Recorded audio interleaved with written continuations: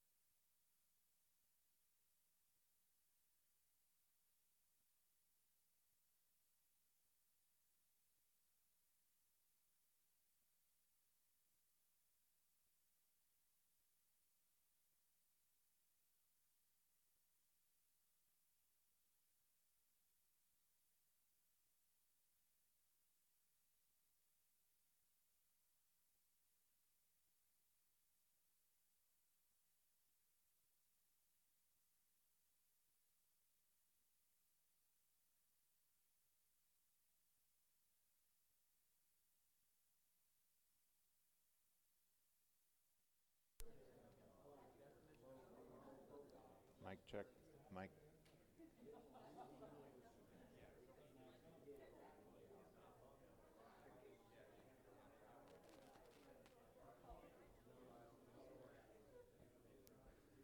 Check. Yep, I got it.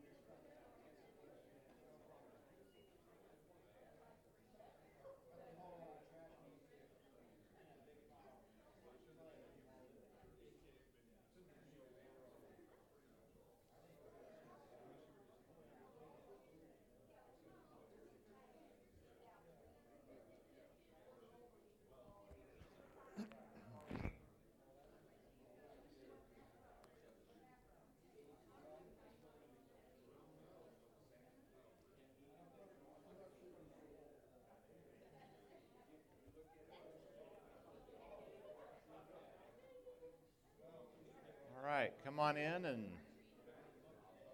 get situated. Find your group. If you don't have a group, make sure you find one. Those of you that are in groups, if you see somebody around you not in a group, drag them over to join your group, because we're going to be talking about unity, and that would be embarrassing if you left somebody hanging out. So,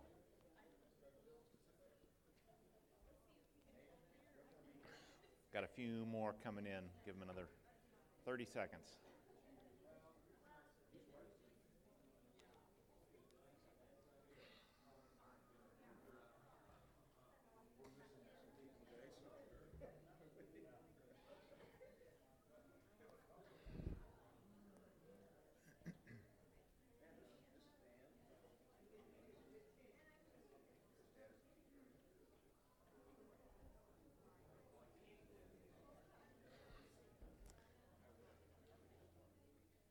All right, well, let's open in prayer.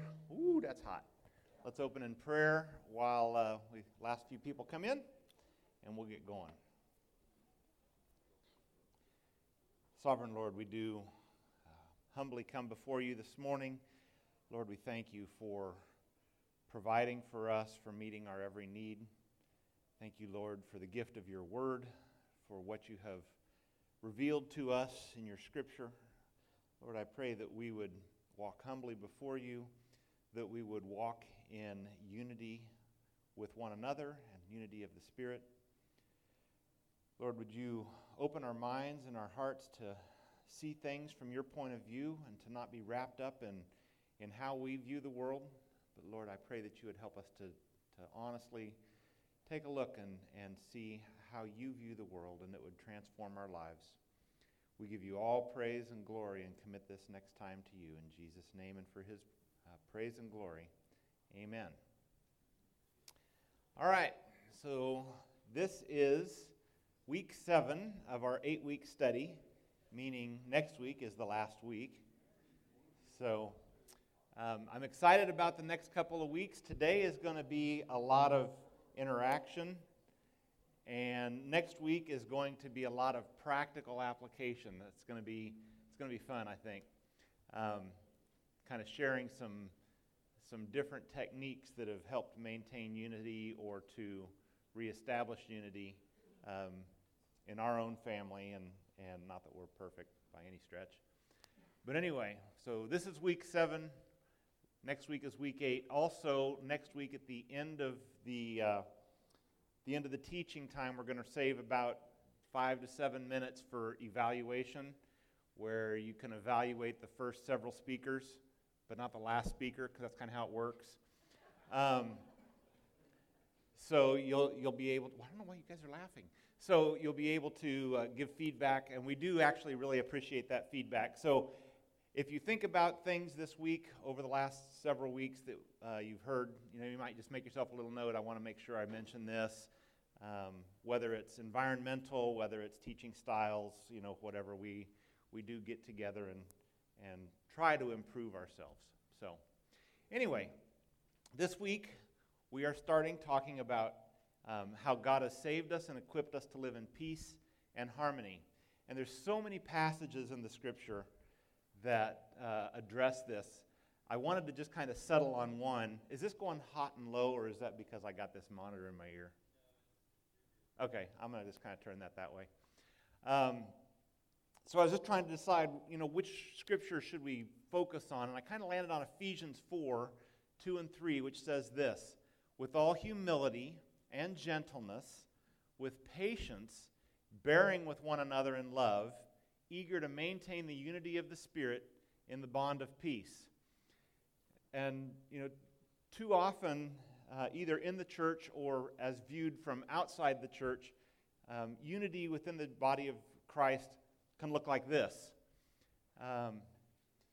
Humility and gentleness. No, Robin. Patience and forbearance. Okay, I heard somebody laugh, so that was the whole point. So,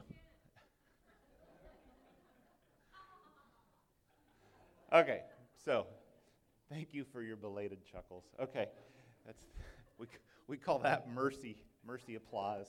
Okay, so as we look through this, what what are the key words as we pull this out? Humility, gentleness, patience, bearing, or forbearance. The definitions down here at the bottom. Humility, this is out of the Webster's 1828. So humility is freedom from pride and arrogance. Gentleness is mildness of temper, sweetness of disposition, or a meekness. Patience is a calm temper, bearing evil without murmuring or discontent. And then forbearance or bearing would be carrying and supporting. So as we read that Ephesians 4 passage again, we'll take an expository view out of that. So with all humility from pride and arrogance, with gentleness being mild and being sweet and being meek, with patience having a calm temper and suffering slights against us, bearing and supporting one another in love, eager to maintain the unity of the Spirit in the bonds of peace. So those are the 4 underlined words, but then there's also these couple of action words, eager. So eager, the definition there, that's actually out of the Greek definition. Eager is to make haste, to use speed, to give diligence to. So it's not a kind of laissez-faire attitude. It's an active attitude. It's a rushing to meet something. Secondly, to maintain. Maintain means to attend to carefully or to guard from loss or injury. So again, now just think of this whole passage. We have all these different character qualities that we're supposed to work with when we're talking about unity with one another, with humility and gentleness and patience and forbearance. And then the reason for that is to be eager to maintain the unity of the Spirit and the bond of peace. So the next question really begs is, what is unity? Okay, to start off, I think we need to talk about what unity is not, because there's a lot of different definitions for unity, and we're really talking about unity of the Spirit. So unity is not a spirit of friendliness or a spirit of camaraderie, or it's not just going along to get along. It is not because we are in fellowship with one another. That is not the same thing as unity. It's not a bad thing, but it's not the same thing as the unity of the Spirit. This one, unity is not a common aim or set of goals. I'll let you kind of think about that one for a minute, and we're going to talk about it here in groups and then get some feedback. Because, when I first started off, I had this idea, if I were to define what is unity, unity is a bunch of people kind of having the same ideas, traveling the same direction. Turns out that is not what unity is, at least not unity of the Spirit. Again, this is not a bad thing, it's just not the thing. And unity is not something we can produce. It's not something that flows out of us naturally, if you can imagine.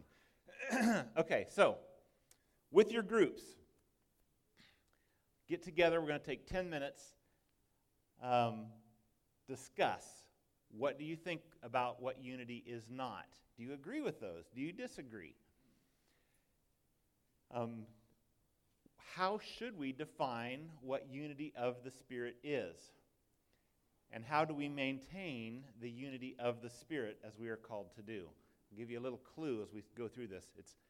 Notice that Spirit is capitalized. So, okay, let's take 10 minutes, talk about that, and then I'm going to get some feedback from you.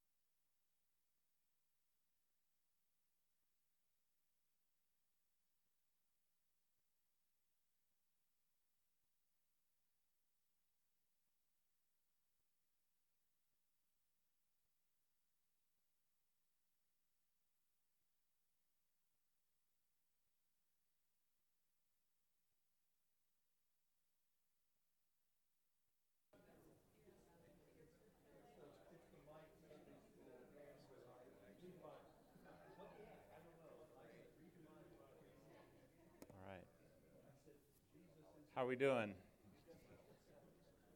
we good?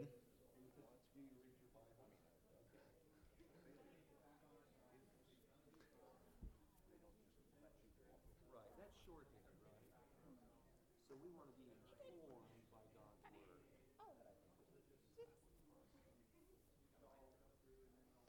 All right.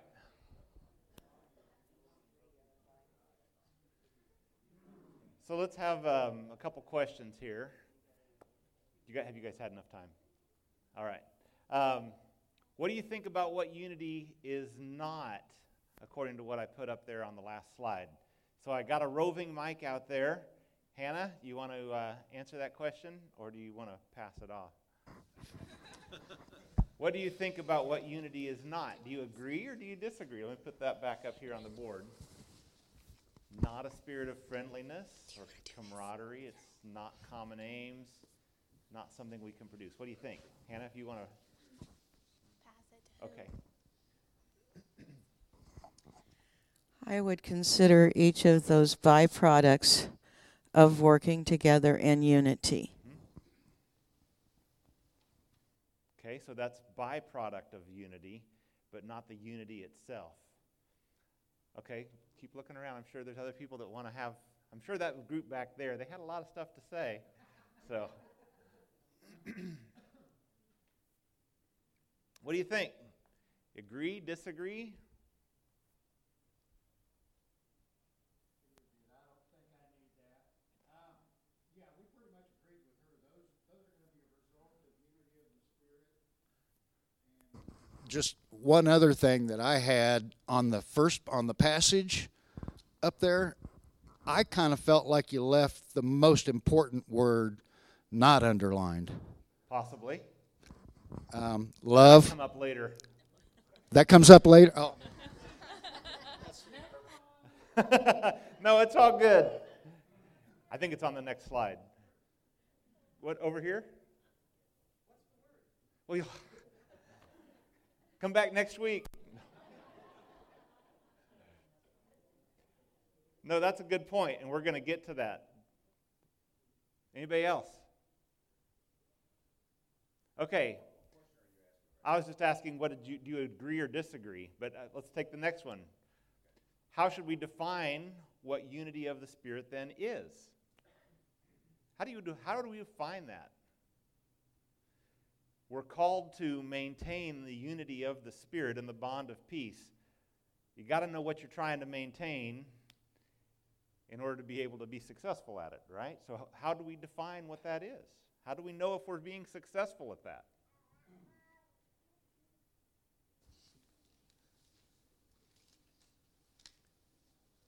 I'm going to have to give you numbers if everybody's going to do it all at once. You have to be saved. You have to be in Christ. Okay. That's the common denominator, the Holy Spirit. Absolutely. That's salvation. And so then how do we maintain? Did anybody have any good thoughts on maintaining that unity?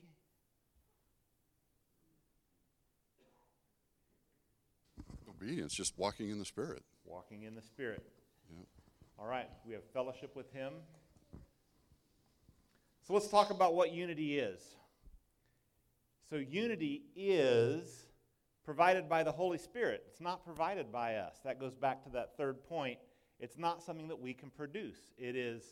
It comes from the Spirit. Notice that we are asked to only maintain it. We're not asked to create it. It doesn't say, create the unity in Spirit or of the Spirit. It's just maintain the unity of the Spirit, which seems to insinuate that we could not maintain the unity of the Spirit, that we could actually break the unity, that we could be detrimental to it. So, unity is organic. And I have up here, it starts within us when we are engrafted into Christ. But I think that's actually wrong. The unity of the Spirit does not start with us. The unity of the Spirit has pre-existed and always existed in the fellowship of the Godhead. So we have the triune God existing in perfect unity And all he has done is he has extended an invitation to us to come and be part of that fellowship. So I have up there, it starts when we are engrafted into Christ. That is when we start to experience that unity. But the unity of the Spirit has always existed. We just are invited to become part of it. We express unity with Christ. It's only then that we can experience unity with one another. And unity is diverse. We are all members of one body. We're not add-ons. We are integral members. We're not. You cannot remove a component from the body without damage to the body.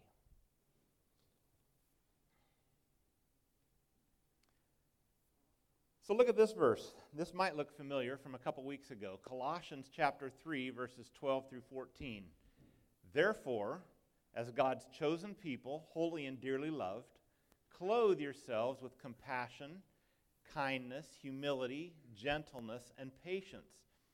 Bear with each other and forgive one another, if any of you has a grievance against someone. Forgive as the Lord has forgiven you, and over all these virtues put on love, which binds them all together in perfect unity. We're kind of switching gears here. So we've been talking about unity of the Spirit, and now we're talking about unity amongst the body. And I think it's important for us to delineate that there's two different types of unity. There is a unity of the Spirit, capital S, and there is unity of a spirit, or having a spirit of unity, lowercase s. Unity of the Spirit, capital S, is us being involved with the Godhead. It's us being in the same fellowship with the Godhead. Unity in the Spirit can be things like traveling in the same direction, having camaraderie, being in fellowship with one another, having a same set of goals. That's a different kind of a spirit of unity, but it is not the same as the spirit, or the unity of the capital S Spirit. So how is this particular passage here similar to the one in Ephesians 4, 2, and 3? Even though this one's talking about perfect unity, not necessarily unity of the capital S Spirit. Well, we see some of the exact same words, right? We see humility, gentleness, patience, forbearance. And then we see down here at the bottom, over all these virtues, put on love, which binds them all together in perfect unity. So a couple of weeks ago, I actually taught on this passage, and that putting on is an action. It has the connotations of in our culture, for men especially, putting on a really comfy pair of slippers after you've been home, or after you've gotten home from a hard day's work. It has this idea of putting on a garment that perfectly fits you and you're so comfortable in it. So you put on love, which binds them all together in perfect unity. So there's an action, because one does not simply stumble into unity. Okay? It's an action that we have to do. We have to take, we have to be intentional in this. All right, next group discussion. John 13:35 says, "By this all people will know that you are my disciples, if you have love for one another." So discuss amongst your groups these three questions. What causes us to fail in the area of especially agape love? Are you more likely to express unity with your unity of the Spirit with your church family or with your nuclear family and friends, and why or why not?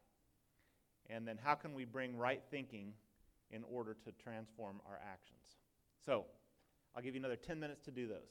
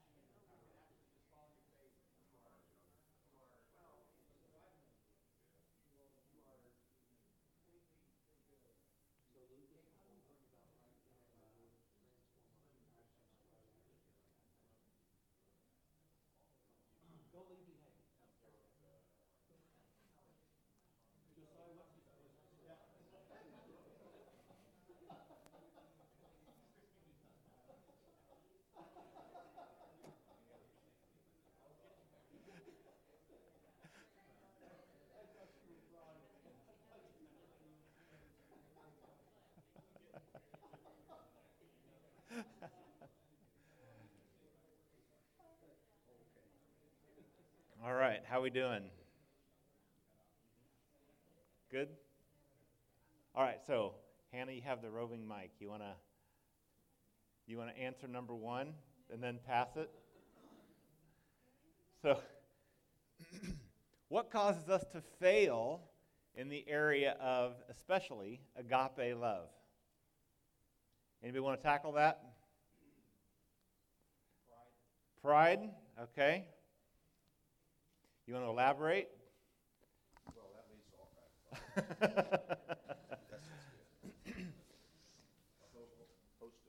A whole host of problems. Pride, what else?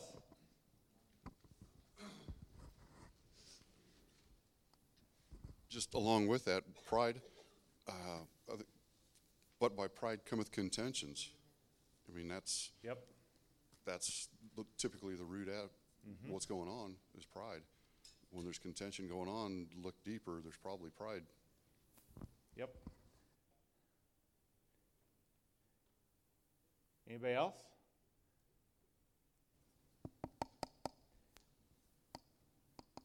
So a lot of times pride can be camouflaged, right? We can camouflage our pride, our pride, and we can express it in different ways, but yet the root can often be pride. I heard some group over here talking about ministering to people like out on the streets or whatever.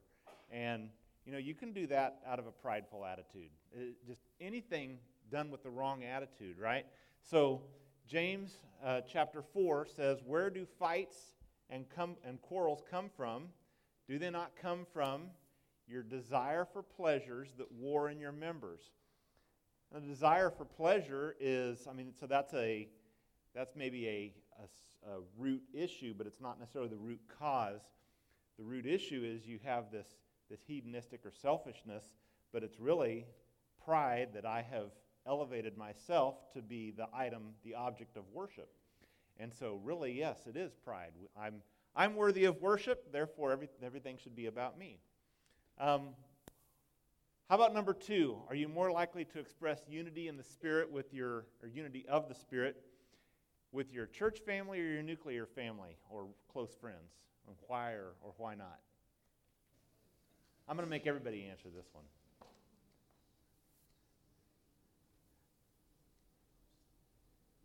You guys were talking. So what do you think? Are you more likely to do it with your church family? Or are you more likely to... Go ahead, Willie, right there. We all agreed that our church family would win that vote. And why is that? The second half of that.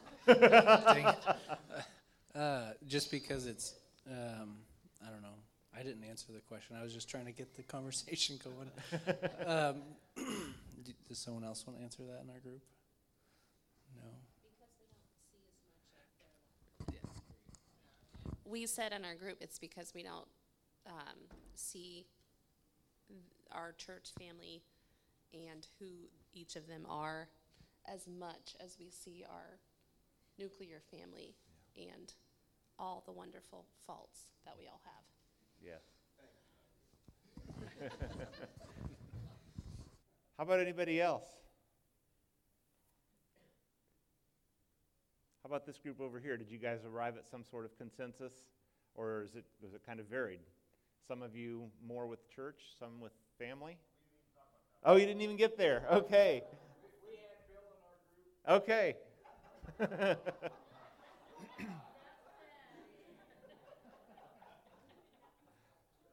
So how about this group over here? Did you guys get to that question? Okay, so what did you guys arrive at? Do you want to bring them a mic? Or was there a mixed bag, or was it kind of a group consensus? For us, it depends. Okay. Some of us, if we have a Christian family background, it's much easier to do that. Some of us, if we don't, and we just think differently about things with the rest of our family, maybe not so much. Mm-hmm. And like that group said too, we see you guys once or twice a week.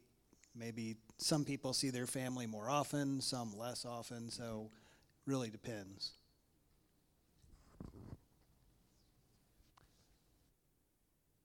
Hannah, how about your group over here?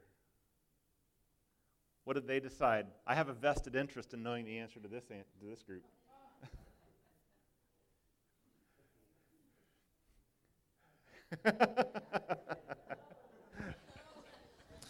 Which one are we following up on, Tom? I'm really interested in what Hannah said. No. So, number 2, are we more likely to express our spiritual unity or our unity of the Spirit with our friends or with our church family? Yeah, we talked around this a little bit, and part of it goes to perhaps even redefining the question, but we felt the acid test was how we treated the family members at home, those whose opinions we tend to value less in any given moment than if we're seeking the approval from others at church. So if we said we do it more at church, that would be misleading because it's self-centered if that's why we're doing it. Yeah. So that goes around both ways. Yes. How about that last question?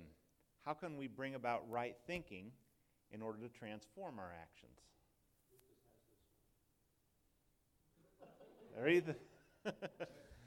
Read the Bible. Oh, that's good.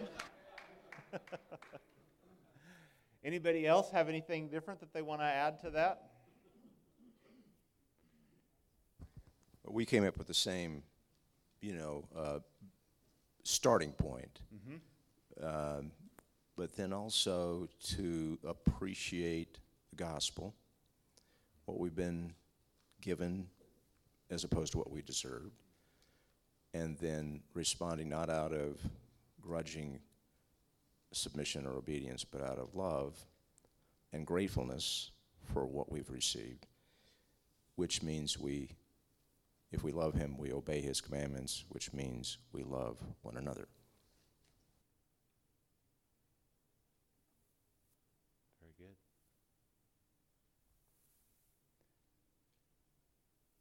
So a couple other passages. John 15, of course. I am the vine, you are the branches. He who abides in me and I in him bears much fruit, for without me you can do nothing.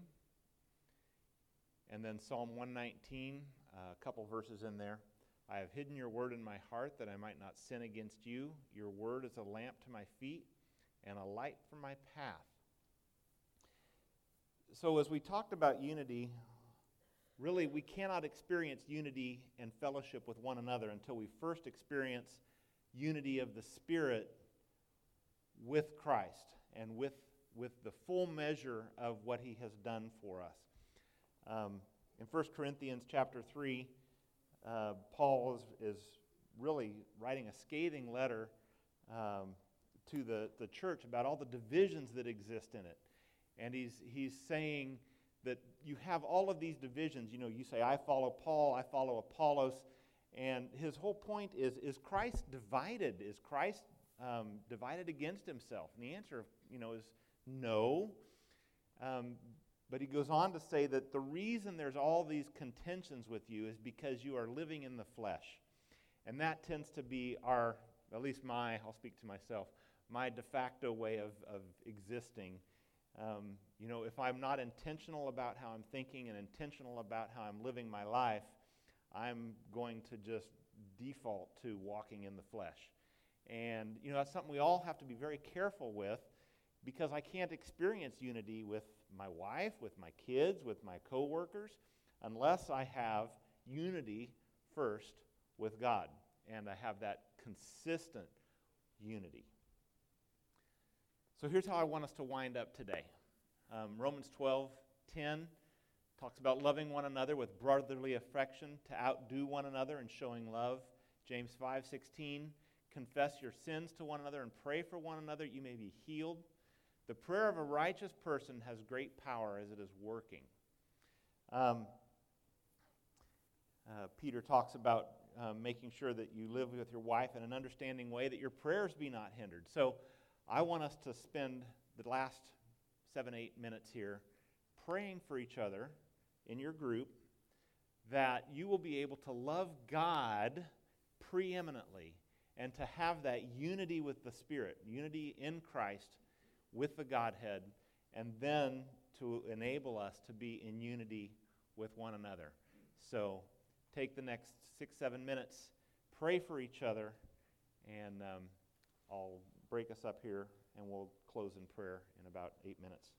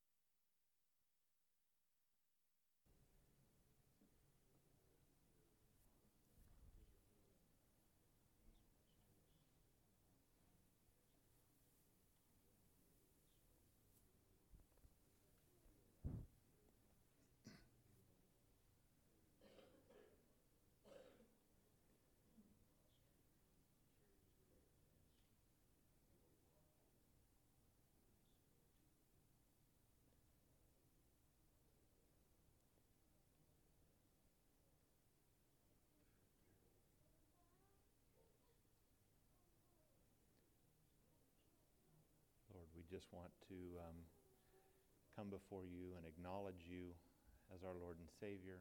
Thank you, Lord, for the opportunity that you give to us to experience a relationship with you and to live in unity with you.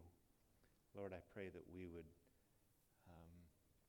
avail ourselves of that gift that you have given to us. Lord, help us to not take it lightly. Help us to live intentionally. Lord, cause us each day to wake up with the intentionality of living in unity with you, that we may also live in unity with our brothers and sisters in Christ. Lord, I pray that your Spirit would be on this group and on this church. Lord, may we be known as a body that supports and encourages and builds one another up. Lord, we cannot do this on our own. It's not something that we aspire to do on our own. Lord, it is only through your power and through your Spirit that we walk. And we ask that you would be with us here the rest of this morning. Lord, may we glorify you in all that we think, in all that we say, and all that we do. Not for our glory, Lord, but for the glory and praise of Jesus. Amen.